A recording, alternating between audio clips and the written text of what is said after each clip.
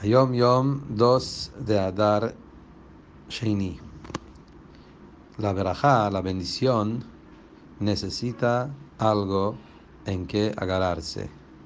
Igual como la lluvia necesita un campo arado y sembrado.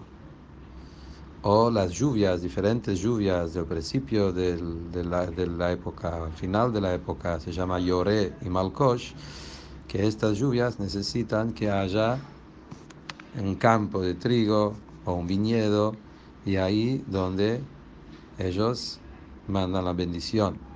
Pero un campo vacío que no está ni arada y ni sembrada, ahí la lluvia y las distintas lluvias del año no llevan ningún beneficio, ningún tipo de beneficio.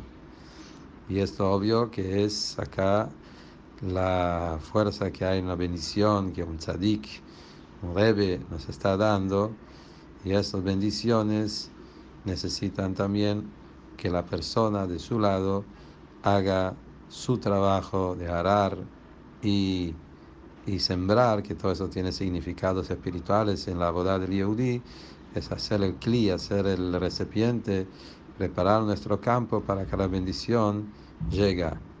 En la parashá de la semana Pekudei tenemos la famosa bendición.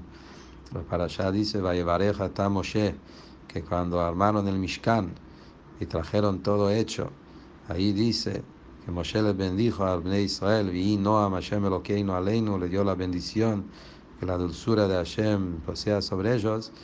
Entonces acá el Rebbe habla sobre ese tema, la fuerza que tiene la bendición del tzadik, pero necesita que primero la persona traiga de su lado lo que él hace, y ahí es donde la bendición tiene su beneficio.